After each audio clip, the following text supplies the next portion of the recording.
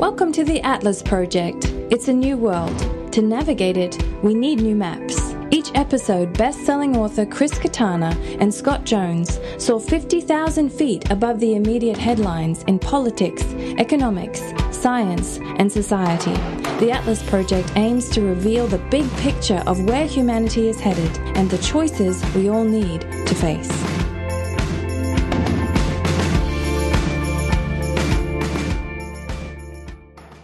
Chris, my friend, welcome back to England. I say that like I'm in England, but I'm welcoming you home, even though I'm not in your home. Mm-hmm. But, the Prince of Wales lives just around the corner.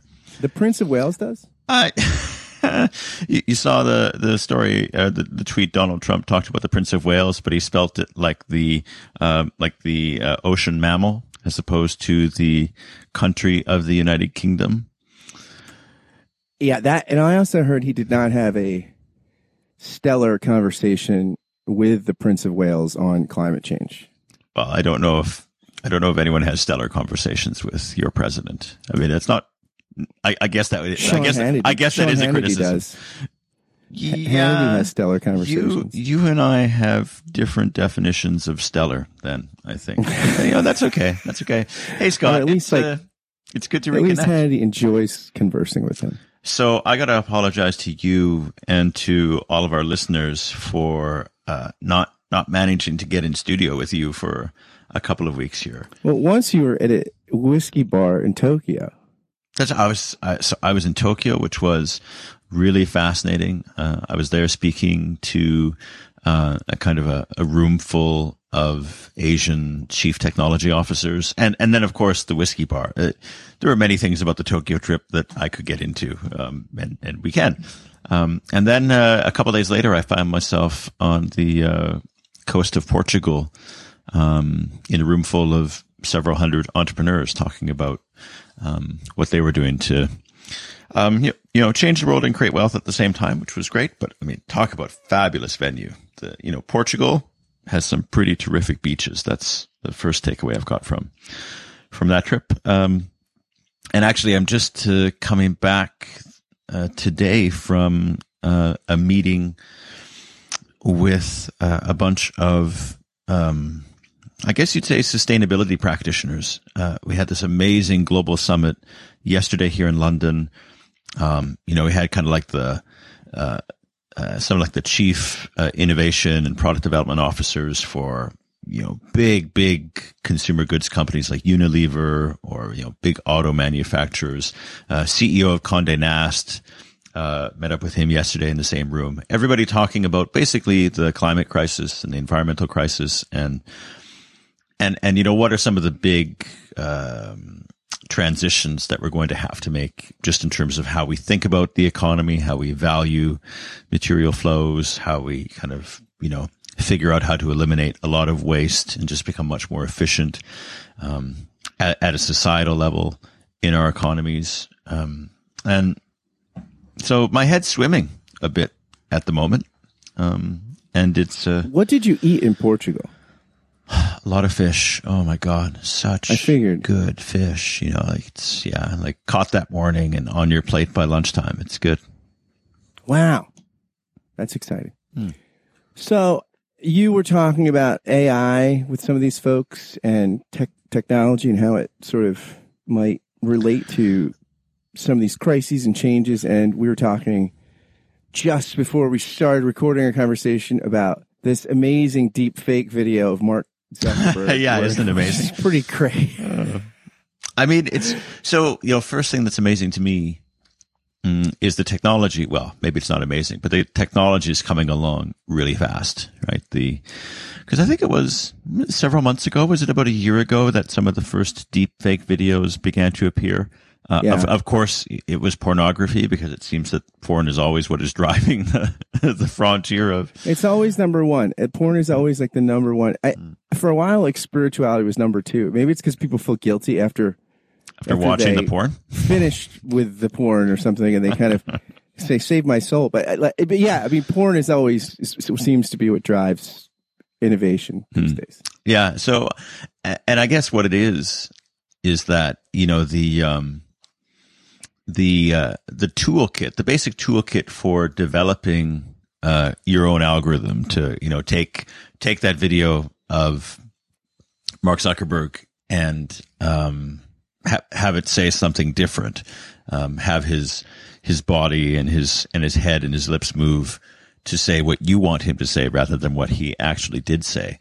That toolkit is pretty openly available. And the hardest part is, gathering, I guess enough video of Mark and enough audio of his voice that the algorithm can start to figure out, okay, this is how Mark moves and this is what Mark sounds like. And once it figures that out, then it's pretty straightforward to play it like a puppet. And, I guess the first thing that one thinks about when you see something like that is how quickly is this phenomena going to spread, right? I mean, how much more of, artificially created video of people saying things that sound like they might be real, are we going to see in entertainment, and in news and in our politics and our public discourse. And it to me, it's kind of, this is one of the challenges as we shift from a text culture to a screen culture. Yeah. And once you get it out there, it's not whether or not it gets debunked. Once you get it out there, right, it is in people's conscience. It's like the thing about in America right now, Donald Trump made these comments that he would take information from a foreign government in the next election that you don't call the FBI. I've never called the FBI in my life. Yeah, and that must have been a fake, right? Because he wouldn't actually say that. What's funny because now everybody says is on like Fox, and Fox News and some of the other conservative talking kind of spheres is that, well, what about what Hillary did with the dossier and Fargo? Well, it's not at all a similar thing. I mean, Hillary hired a firm, Global GPS, which was originally employed by Republicans in the primary to do opposition research, which everybody does. They employed a former British intelligence agent, no longer working for the government, who had contacts in Russia. He got some intelligence on op-ed. So the whole thing, it's not accepting. No, there was no foreign government stuff, and there's no quid pro quo because Hillary paid the firm.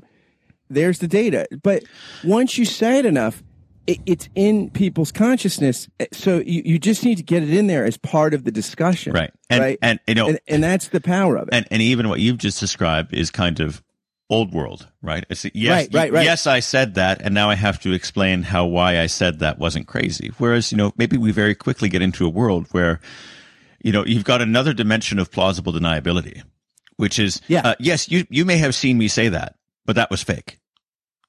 So it's kind of like, I can pick and choose. I've got yet another exit door if I don't like this conversation. Oh, right. You're saying, you could say, okay. So you can, you could say, that was fake news. Yeah. You could say the real thing was fake. Right. Yeah. Right. And and it's just another. What was that song? Was it Shaggy? Was it me? In the shower. Was it me? Was it me? We need we need more Patreon supporters or something so that we can start to afford to pay the royalties for. Exactly, we could play a Shaggy. Have the DJ throw some stuff in to riff with you, but right. So one of the possibilities is we are walking into this space where there is even more freedom to disassociate ourselves with what we've done in the past. Which, in some ways is really powerful because there is, now we have such a digital record of ourselves that one of the questions, has been for a number of years, well, what does this mean for my privacy, right? I mean, employers can look me up on Facebook and Instagram or Snapchat and see all this stuff about me that I didn't want to reveal as part of their hiring decision. And so now, there are pros and cons to it. One of the pros is that people can say, well, are you sure that what you've seen was real? Because it might have just been some mix that somebody did and they were playing with my name or playing with my image or things like that, which I think just feeds into, a culture of increasing slipperiness about reality and slipperiness about what is the relationship between the messages we receive and the world as it exists out there. Yeah. I mean, it's interesting because we're always interpreting the world, right? I mean, this is sort of the basic, I guess, kind of Kantian insight, right? I mean, probably, that we don't just experience phenomena out there. They're going through our own sort of filter and making sense of them. But then what if it's like we're interacting with somebody else's interpretation of it's like we're interpreting an interpretation of an interpretation. I mean, it becomes slightly trippy. Yeah. And I mean, I guess another way to talk about it is to say, so these powerful new technologies that we are introducing into society, like artificial intelligence, they interact with our culture, right? They become, what's an elegant way to say it? I don't know. Somebody will let us know. But what I mean is they start to become agents of cultural transformation. So you think of, the algorithms that have, biases within them. Let's say, I'm doing a Google image search for, in fact, let's try that right now, because I wonder how good Google has gotten at removing biases. So if I do a Google image search for professor, mostly men, right? And so that kind of reinforces my stereotype of what a professor is. And so when I'm talking to people about professors, I'm thinking about that reinforced bias. And so it reinforces again over and over. And, so the technology, especially the technology to kind of recognize what patterns we use and to reliably reproduce them, it becomes a force in how we, even when we're not using the technology, think about the world, talk with one another about the world, how we represent it to ourselves, the conversations we have, what we think is important. And so it becomes sort of, woven into, and becomes a force of, our cultural development as well.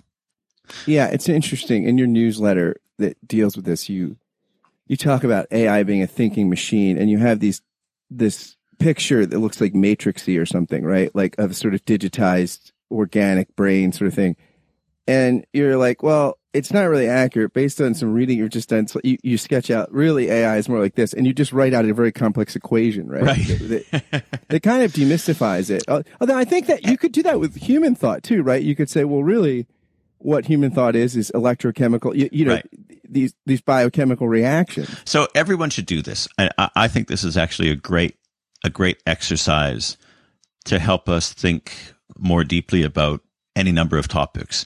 But you take a topic like artificial intelligence and throw it into Google image search and just see what images pop up.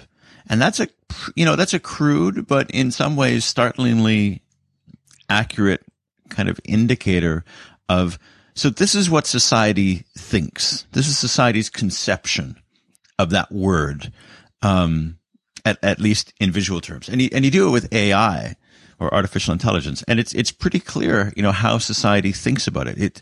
It is all images, or mostly images of, the human brain or the shape of the human brain with, electro circuits or kind of some blue glow or gears inside it, right? So it is this idea that the machines are beginning to think like us, or that the machines are developing an awareness and a consciousness and an autonomy like us. And that is both, that picture in our head, it inspires a lot of hype about, how AI is going to liberate us from all mundane work, and it's going to do all these great things for us and solve, cancer 20 years faster, and all this multiplication of human brain power because we've managed to reproduce it in a computer. And the same image also provokes a lot of hysteria, right? Because the robots are going to take over the world, and what's going to be left for the humans. And yeah, in my last essay, my last map, the point I'm trying to make is that, so the problem with both of those conversations is that neither of them is grounded in the reality of what AI is today, which is, as you say, basically it's a mathematical equation. Basically, it's taking a bunch of data and it's, doing, I mean, the math listeners are going to quibble with me on this, but it's basically doing, some pretty complicated statistical analysis, right? It's trying to find, if you ever done a regression and you've got a sort of a bunch of, I regress all the time. I feel like that's usually that's my raison d'être. My reason for being is regression. But like, I think that even I'm a social scientist, and even I've done, some regression analysis where there's like, a bunch of data points that are plotted on a graph, and you try to find the line, right, that you can draw between those data points. And that's all AI is doing at the moment. It's just, it's a pretty complicated line, and it's not a two-dimensional line. It's kind of a, it's a multi-dimensional line that's trying to divide the data into categories. That stuff is spam. This stuff is not spam. Or, this bottle is made of plastic. This bottle is made of glass, right? Or, this is a road and that is the sidewalk, right? I mean, so much of what the AI is doing for us is really just taking a bunch of data and trying to classify it into different categories. And then, what do I do with the road? Drive on it. What do I do with the sidewalk? Try not to drive on it, right? Right. Right. What we're often trying to do is make more optimal choices, right? Like if we're talking about driverless cars, we analyze humans hit the brake here. Very often, a better time to hit the brake would be here, or humans buy or sell the stock here for maximum gain. This is actually the optimal point. And so you wind up sort of a lot of AI, right? In lots of spheres is attempted optimization. That's right. It's saying that, help the machine should be able to make a better selection than us because it has more capacity to kind of process much more data, whereas for us, there's just a certain limit to how much we can look at and bring into our decision process. There really isn't a limit for the computers. You just keep adding processing power. And there's so much data now that you figure like if we allow the AI to read through all the news that's available today, then maybe it will make a better decision about when to buy that stock than I would. So it is, most of the math these days is about trying to make a selection and to make it better than the human could.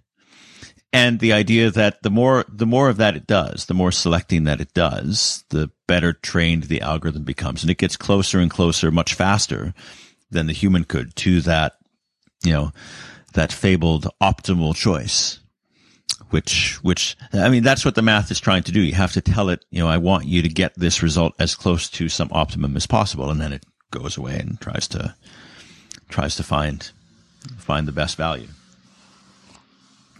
And the challenge for that. So can I tell you? Yeah, go ahead. Can I tell you a story that I promise will relate? But it might be hard to see at first. But that's never been a criterion for us on this show before. Exactly. Why start now? Like, do you know the group Tommy James and the Shendells? Okay, so this story's starting very badly because the honest answer is... they sang like Crimson and Clover and like a bunch of sort of 60s pop rock songs. And they sang a famous song that Billy Idol, lots of people remade, Mony Mony. Oh, yeah. Here she comes now singing Mony. Keep going. So Tommy James talks about how he made that song. And they wrote the song first and they were looking for. It was driving them crazy because they loved the tune, they loved the melody they wrote, the song, the composition. But they were looking for like a name, like Sloopy or something, from like one of these. So good. Yeah, like a party rock sort of thing. He said it had to be a 2-syllable girl's name that was memorable and silly and kind of stupid sounding. So we knew what kind of word we had. Everything they came up with, though, sounded so bad. So they were frustrated. Richie Cordell, Tommy James's songwriting partner, he and Richie Cordell go up to his apartment at 888 8th Avenue in New York. And they're disgusted. They throw their guitars down. They go on the terrace to light up a cigarette. And they look up to the sky. And they look leftward. And the first thing they saw was the Mutual of New York Insurance Company. MONY. With a dollar sign in the middle of the O. And they gave you the time and the temperature. And they were like, that's it. Moni. Moni. And later he said, if we had looked right, maybe the song would have been called Hotel Taft. Which, it's interesting because you promised me that this would be relevant somehow. Well, you talked about how optimization can sometimes make things more fragile. That the more we try to analyze what we think is the best data set, and we try to sort of, for lack of a better word, dehumanize it, right? Just take sort of the subjective variability out of it. We actually might make things more fragile. Yeah. Like what AI would say, look leftward up to the sky in an insurance company building to make a pop hit. Right. Well, yeah. There's no equation for something like that, right? So totally. So, this is to some extent, great example of just the infancy of our relationship with AI, in that, very quickly, there's sort of, there's two broad reactions. One is a skepticism and a fear, which is maybe unearned, and the other is a kind of unearned confidence in the results that the computer gives back to us, because the computer must be smarter at these things than we are. And the two big and obvious doubts that we should have about the power of this awesome tool we've built to get us closer than we can get to something optimal, is that optimal probably doesn't exist. First of all, in reality, optimal is an idea for some simplified model of reality. But once you kind of open yourself up to kind of the full torrent of complexity of the real world, there's probably no such thing as optimal. And if there is, then given how quickly and how much is changing in the world, it probably only exists for a fraction of a second.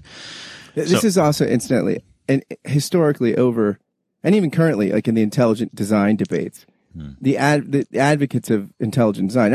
I'm talking people that believe in the Earth is billions of years old and all this stuff, but they still argue for some sort of design. They always say this refrain, and the refrain is intelligent design doesn't mean optimal design.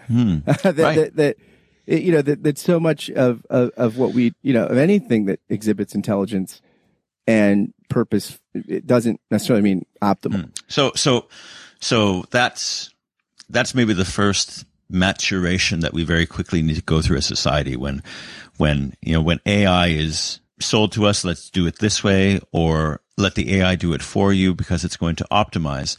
We need to be asking, optimizing in what?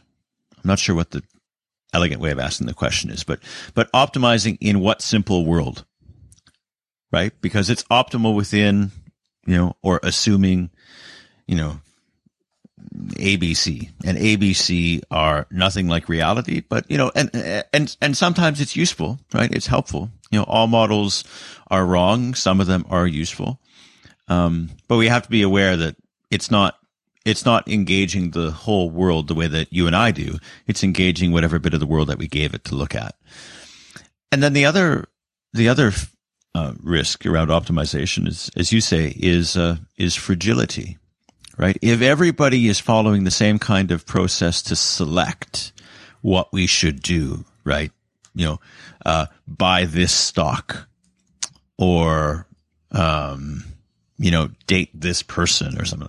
If everybody is following the same strategy to make a selection, then you've got this population of people who, instead of doing all sorts of diverse things, are all doing one thing. And if that one thing ever stops being optimal or ever stops working, or, we do live in a world where all sorts of systemic things are changing all the time. Then we're all going to bear the consequences, right? There's going to be kind of en masse. It's like, whoop, it kind of harkens back to the global financial crisis in sort of 08 and 09. And this was really before the kind of algorithms that we use today were being deployed to, buy and sell, investments. But then there was still a kind of strategy that everyone was widely adopting, which was, we'll issue all of these really risky mortgages, but we'll package them up in a way so that you can kind of get it off your books and make a lot of money. And everybody did that. And because everybody was doing it, when that strategy failed, because something changed in the environment, everybody failed, right? So you had a very fragile financial system. A more base analogy, pure breed pedigree dogs tend to get all sorts of congenital issues, right? Mutts tend to be pretty indestructible. The mixing of DNA, like it's sort of, it's similar with that. One of the reasons we have, kind of, incest laws. You can't marry your siblings. So, actually, there's something about mixing that makes for stronger DNA. So I think that's 1,000% right to move to a kind of, what's the biological metaphor here? Because in biology, you would say that, selection is great. Natural selection is a real powerful thing. And choosing what is kind of better in an environmental context and doubling down on that's important. But in biology, in healthy populations, you've actually got two forces at work. One is the pressure to select, and the other is some kind of mechanism to mix things up. Right. So in biology, you've got random mutations, and, you got the mutts, you got the mongrels, and you need those random mutations to happen as well, because the evolution really happens in some kind of golden zone where those two forces are both working.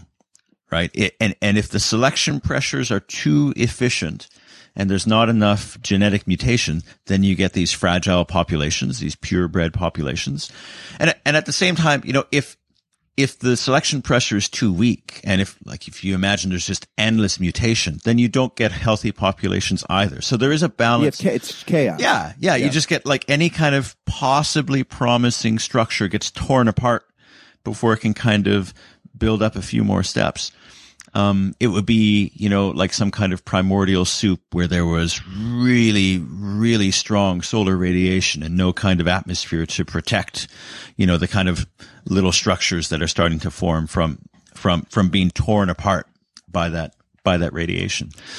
So adaptability is sort of the road on the either, in between like two swamps, the swamp of chaos on one side and fragility on the other. Yeah, that's right. And adaptability is sort of the median way. And so exactly. So if adaptability is kind of where you want to be in nature, you basically want two things. You've got this selection pressure that is, trying to figure out what's the pattern here and then to reinforce it, to make it better. But then you've also got another force, which is saying, what's the pattern here? And how can we mess it up? How can we break it up? How can we add diversity here? And it seems obvious that we should be asking ourselves, so with this AI stuff, could we do more of that? Right? Because that adaptive zone where you're balancing the power to reinforce patterns and the power to see a pattern and mess with it, it's in that adaptive zone where learning happens, where innovation happens, where resilience to environmental shock happens, right? I mean, that's basically the zone where you and I happened, right? Where we're kind of, where chimpanzees became Homo sapien sapien. And I just wonder if, I don't think that we've gotten there. I don't think that there's really much conversation in society around, like, how can you? Because I think it's hard to, this is like the Tommy Shandell thing, right? Like, it's hard to imagine you'll get inspiration in chaotic places. I think that, or the perfect analogy I love, we talked about the housing crisis, the mortgage crisis, because you're thinking about a system and how to replicate it, because we're by nature, we kind of, that's what we want to do, and we love optimization and efficiency, and yet so much stuff in any field is serendipity, right? Or things that are chaotic that you can't control, but it's hard to. I think that's hard to bank. It's hard to put that into, let alone AI, just our own. I mean, despite the fact that we know intuitively and reflectively that chaos is as much the context for fruitfulness as is order and systemization, that there's an interplay there. It's hard to consciously be open to that, because life is so chaotic already, right? And we're like Hume said, human beings are addicted to causality. I mean, we like X because X, Y. I mean, all these things. I think the reason that's a challenge to do that with AI is a challenge for us to think that way, right? It's a challenge for us to challenge our own presuppositions and do mixing just in our everyday, do conscious mixing, so that we're aware of what we're not seeing, right, and what we're overlooking. Really interesting. And so, if it's hard for us to own it and value it, how much harder will it be to teach artificial intelligence to factor it into the algorithmic reality? Yeah. So so at this conference I was at yesterday, really interesting was, I'm just looking if I can find. I don't even know how to find my own tweets. So, it was the CEO of Condé Nast, Wolfgang. What is Wolfgang's last name? Wolfgang Blau, I think. Oh yeah. And, he was talking about basically, the difference between what we know we should do and what we actually want and do. And so the context was, he was being asked this question, so what's the role of media in the world today, blah, blah, blah. But he said the top 5 answers to the question when you survey the public, what topics should media tell more of? Right. They're like, oh yeah, we should have more stories on climate change, and we should have, more stories on, I don't know, like, economic inequality maybe, or what's going on in the rest of the world, or good news story, like whatever that list is. I just remember climate change was one of them in them. Yeah. The things you think, if you said, I want to hear more about that, you'd be a better person. Yeah. So what topics should media do more of is, you get one set of answers, totally different from what media do you actually consume and what topics do you actually consume. Right. And so there is this, and I suppose this is just part of the human condition. There is this misalignment. There is this distinction, this difference between, our aspirations and our appetites. And that is exactly it that you say. Like we maybe we understand that there is a real value to chaos, but we feel more comfortable in a world that is ordered. And you see that throughout society, right? In a business context, you're looking at AI as a tool to become more efficient, right? To make fewer decisions that don't deliver value within your current business model, right? You're not looking for it to say, like, how could I lose money? What are some new ways that I could lose money? Like, I have enough of those answers. I want to figure out ways to improve my profit margin. And you see it, so to bring it back to maybe our favorite topic, which is politics. So look at the algorithms that are driving, what are the news stories that you consume? What are the news stories that I consume? If you're a Republican, I want the algorithm to serve you stories that are going to get you to click through, because then I get paid. And if you're a Democrat, I want to serve you whatever stories. I don't really care about the content, but the algorithm does, because they connect to your propensity to view them, to click through, to spend time on them, because those are the metrics by which I get paid, right? Mixing is inefficient. Mixing is a cost. Mixing is something to is a kind of lost opportunity to monetize that I'm trying to eliminate. Right, because I don't want you to broaden your palette necessarily, because your narrow palette is the way I get clicks and make money. So I don't mixing, I don't want you to get new interests and things like that, because that makes you less predictable. Right. No, that's right. Exactly. I mean, predictable people are the best consumers, right?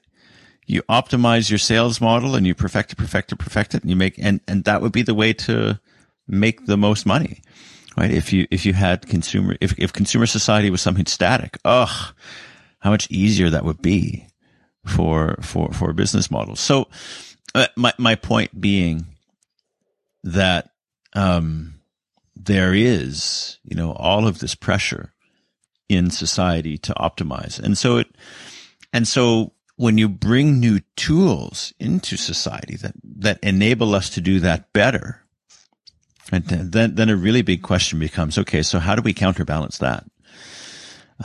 Because we do understand, at least intuitively, that, that there is a lot of mixing that is missing from society right now.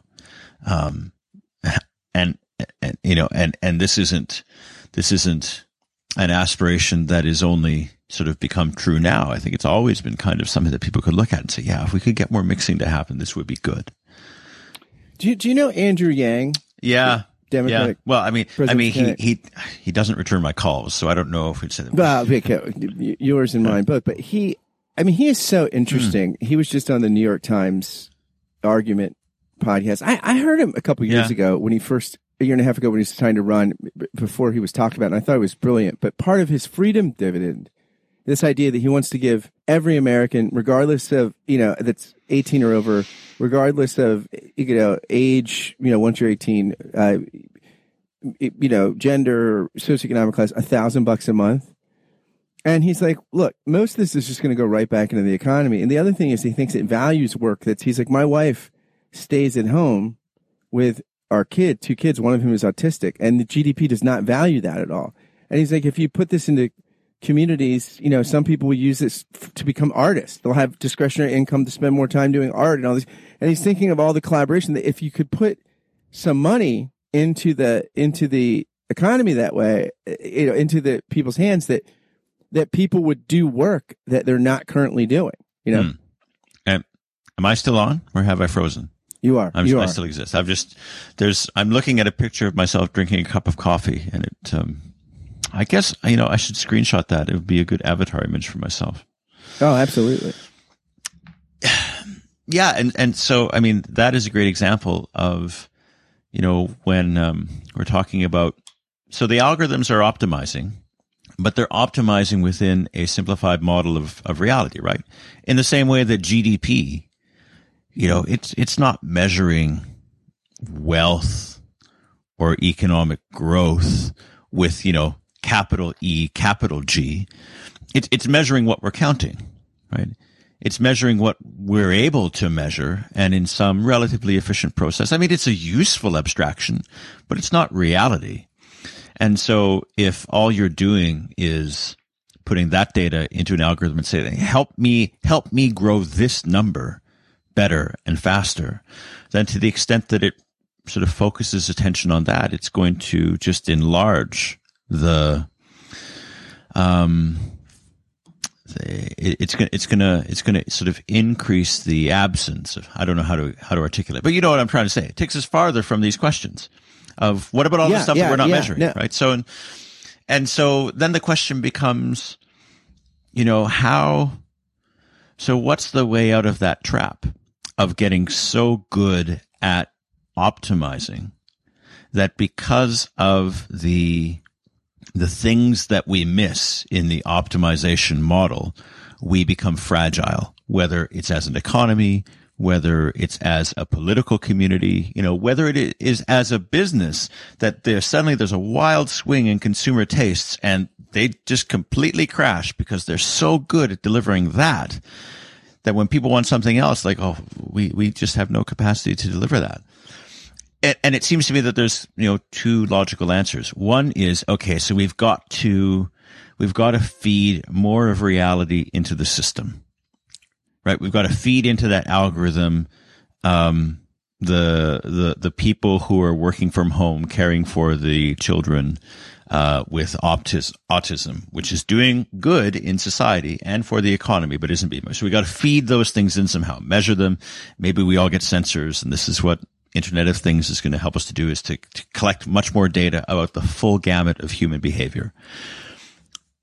Or we've got to have some other mechanisms that carry weight, that are persuasive and have influence in our decision-making forums and processes that haven't arrived at us through the number crunching of data, but arrive, through some other channel, a sense of dignity, a sense of community, of citizenship, right? So, I think there are those two strategies, and I don't think we live in a world where it needs to be an either or, but I think we do live in a world where, we need to very quickly, as citizens, develop enough understanding of, let's say, what AI is and what its limits are, so that people don't feel like, oh, okay, I guess they've got all the answers, so we just have to defer to them.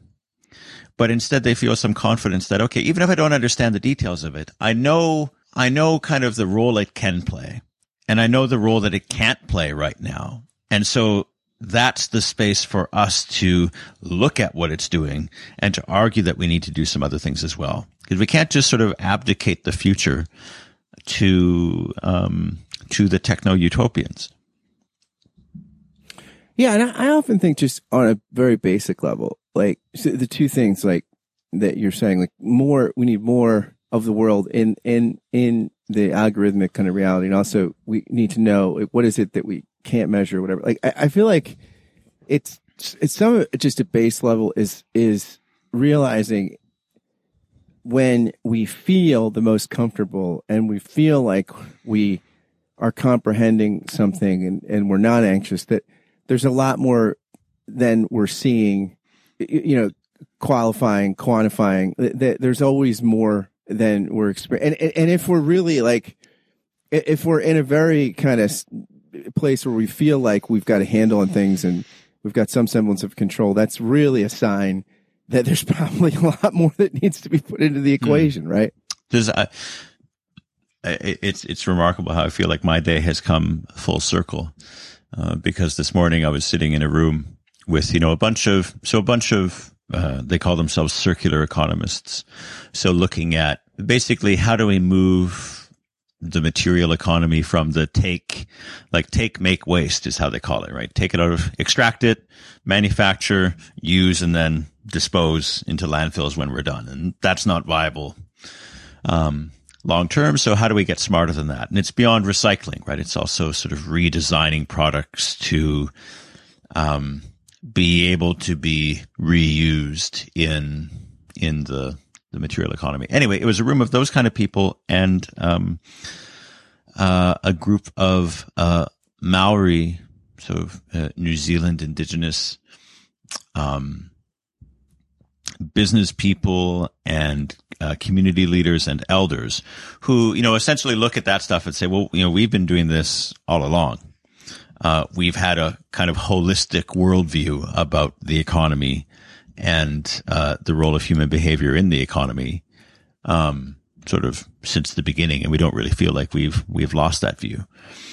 And I think for the holistic people in the world, I think that they would doubt that the sort of the algorithms will ever get there, because it's more than just, are we capturing all the stuff that's relevant to us?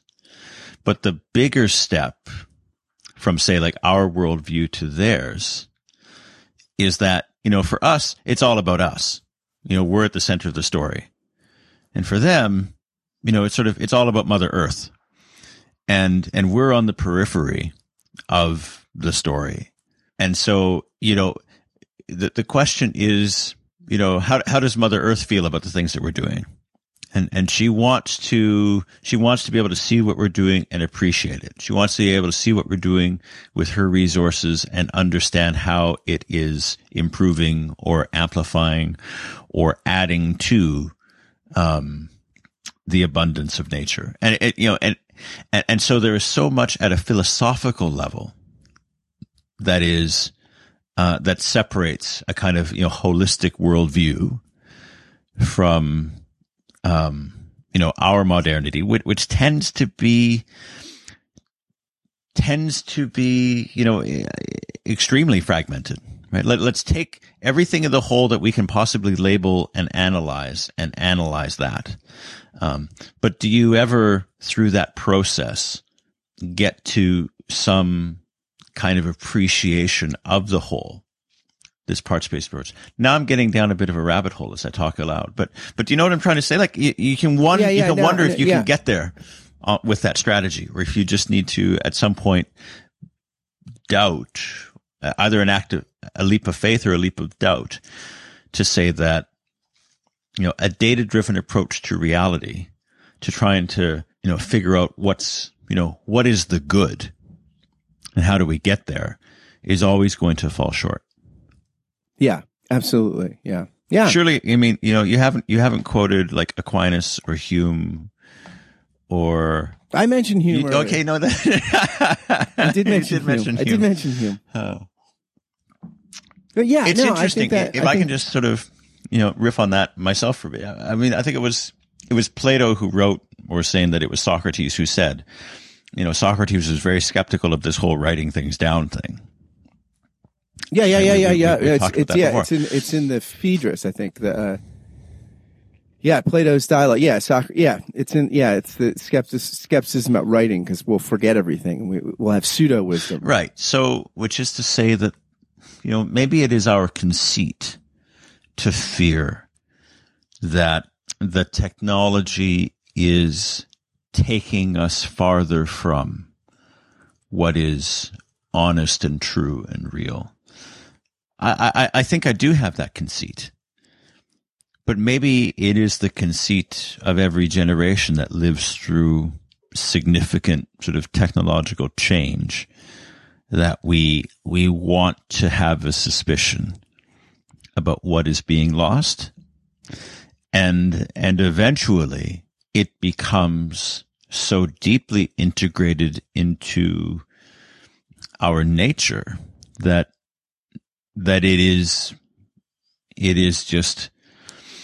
it becomes part of our evolution. Yeah, and I think that mindfulness of the fact that we lose things and accepting loss and finitude, right? Accepting change, and that we can't, and no matter where we are in the journey, the illusion of control is always an illusion. But we can be more mindful regarding what's being gained and what's being lost, and I think can be more mindful. Yeah. With that perspective, I think we've got a better shot at that adaptability space in between chaos and mix. And if I could, can I riff off that? I mean, chaos and fragility. Yeah. If I can build off of that. So, I think, so being more mindful, I think, is important. And I know something else that is very important for all of us as we kind of negotiate rapid technological change, and especially this data-driven stuff, is to maybe not be more skeptical, but maybe to be more skeptical and to demand the evidence for the hype, and not just sort of take it on faith. And if I can take 1 minute and kind of give a very concrete example. So at my university, Oxford, there's about 5 years ago now, a paper was published by a couple of academics, and it was about automation and the future of work. And long story short, it predicted that about 50% of jobs, like current jobs, are going to be automated away by 2050.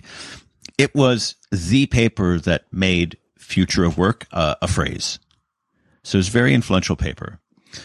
And it was presented at the World Economic Forum. Everybody started talking about this whole topic, and it became just kind of a truism that 50% of jobs are going to be automated away. That's the reality. So what do we do about it?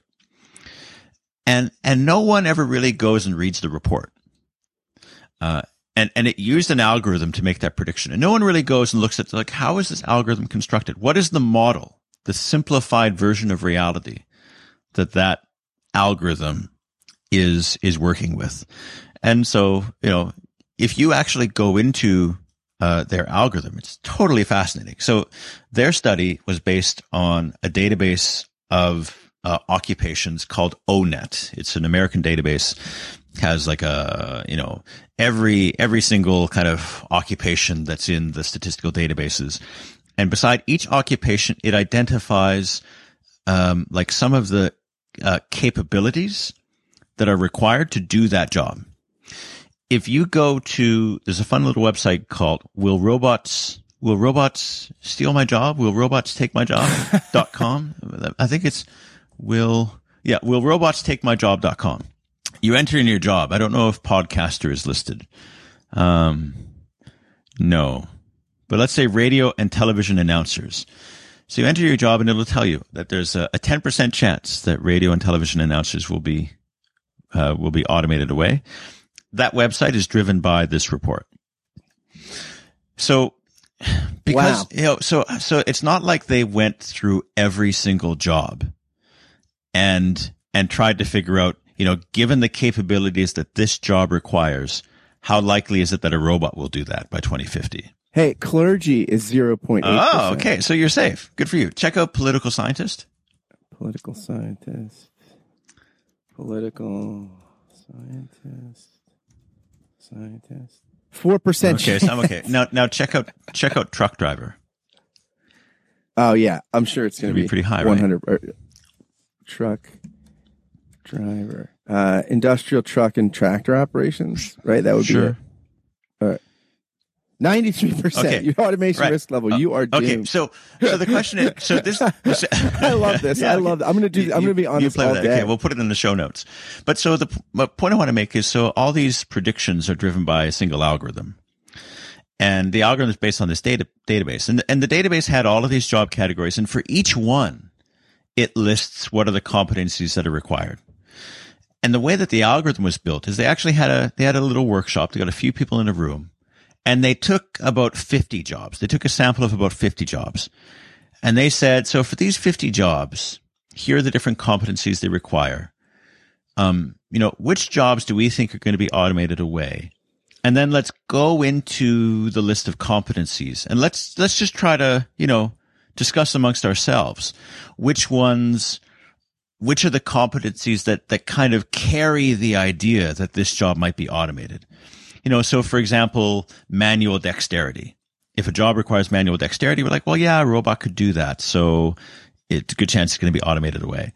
If a job requires, or like doesn't require empathy, for example, right? So they went through, and out of all of their, like President of the United States, yeah, exactly. It does not require intelligence, right? So anyway, they went through a list of about, I think there were a couple hundred, competencies, and they came out with a list of nine competencies that they felt were good predictors of whether a job was going to be automated away. Which, you think about it, is a pretty thin base, right? Yeah. But then based on those nine, they then built an algorithm and applied it to, the entire universe of jobs to predict how likely is it that all these jobs will be automated. Okay. So that's the setup. Now the fun part. You're still on that website? Yeah. So I want you to type in model. Like a fashion model. Models. Okay. Model. Now what is it like? 98%. Okay. So, like, what the fuck?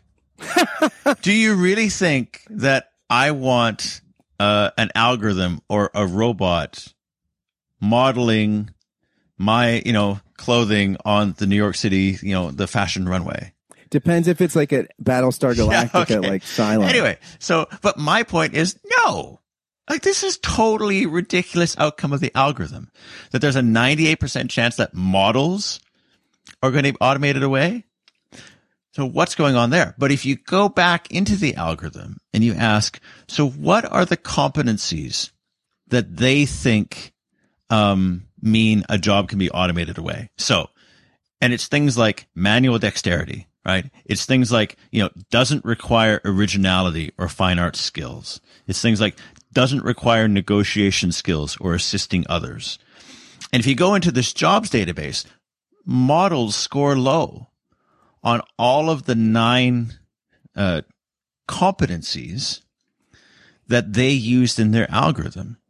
And yet, obviously, models aren't something that you would want to automate away. I mean, there's so much of it is the human, the sex appeal, there's all this stuff going on, right? So that was a longer story than I meant it to be. But the point that I'm trying to make is that no one looked at that one report with that kind of just critical eye to recognize that, like, this isn't a probability that jobs are going to be automated away. Yeah. This is a very simplified, crude model, and you did an algorithm, and it came up with some useful estimates maybe, but it's not a window into the future. And there are all sorts of obvious errors when you try to extend that little simple model to kind of the full gamut of reality. And the thing is that this takes me back to I've mentioned this before, I think, in the podcast, the little book called Proper Confidence by Leslie Newbigin. But he says the first chapter is faith is the way to knowledge. And he just talks about how to gain knowledge, you have to trust like institutions, textbook, all sorts of things, right? Like, and the second chapter is doubt is the way to the truth. Like, just like you have to have faith in authorities and things like that, you also, to get to the truth and sort out good knowledge about it, you have to doubt. And the third chapter is certainty is the way to nihilism. That when we try to get beyond this interplay of faith and doubt, right? Like, the knowledge and the truth sort of dialectic, that when you try to escape that kind of dialectic and try to get to certainty, that you'll become a nihilist. Because there's nothing better than this sort of faith doubt dialectic that we have to engage in, right? And so it's here, like, you have an example of people being overly credulous, right? Okay, the report's out. Exactly. There's nobody doubting, doubting their doubts and stuff like that, right? Yeah. So in terms of landing this plane and getting somewhere practical, because some of the people in the feedback has been like, we love these conversations between you guys, but give me some more practicalities of things I can do with this. Okay. I heard you. Let me give you one. We hear you. Okay. We are empathetic. You can't replace whenever you're us. on a room or you're listening to, like some Facebook Live thing or a call-in show or, somebody speaking on stage, any expert, raise a hand and ask the question, what don't you know? Like yes. What doubts do you have about your field and about what is knowable and known and being said in your field? Because what we really need to start have happening in, like across society and every domain is, to stop having sort of these experts be the sage on stage who know it all and start having the experts be the people, which by the way is totally disempowering because we feel like I don't know anything, and start have them being the ones who empower us by admitting, and here's the things that I don't know. And here's the limits of what I've been saying. Because the more they do that, the more we all recognize the place and the role that we have to play in working with this stuff, in asking good questions, in pushing back when what we do know, when the knowledge, when the expertise is taken beyond where it's currently at to kind of dictate agendas that aren't yet supported, right, by our current state of knowledge. And I just never see that. And as somebody who's often the expert on stage, I want to call a talk radio show right now and ask that question. What don't you know? I kind of doomed myself because now it's going to start happening to me whenever I'm on stage. And it's like, that's really, but what don't you know? I'm going to start tweeting, like tagging you on Twitter when you're speaking. Ask him what he doesn't know. Yeah. No, isn't that right? I just think that in terms of, if we could just make that one ripple happen in society, and what it would do to accelerate learning just across society, because there is just way too much of people, you know, and I get it. I mean, making a living out of it too, sort of, you know, wrapping themselves up in the mystique of knowledge and expertise. Yeah. But well, my friend, I love it. And let's, everybody out there, Chris and I don't know a lot. In upcoming episodes, we'll tell you more of what we do not know. Boy, there's a license to talk forever. Hey, exactly. I got a long list. My friend, always a Scott, pleasure. Good to be back in the cockpit with you. Absolutely. Thanks for listening to the Atlas Project. We'd love to hear your feedback. Drop us a line or send us a message on Facebook. If you really like what we're doing, please rate us on iTunes and write a review. It helps so much as we're just getting off the ground. Thanks for listening and facing the new world with us.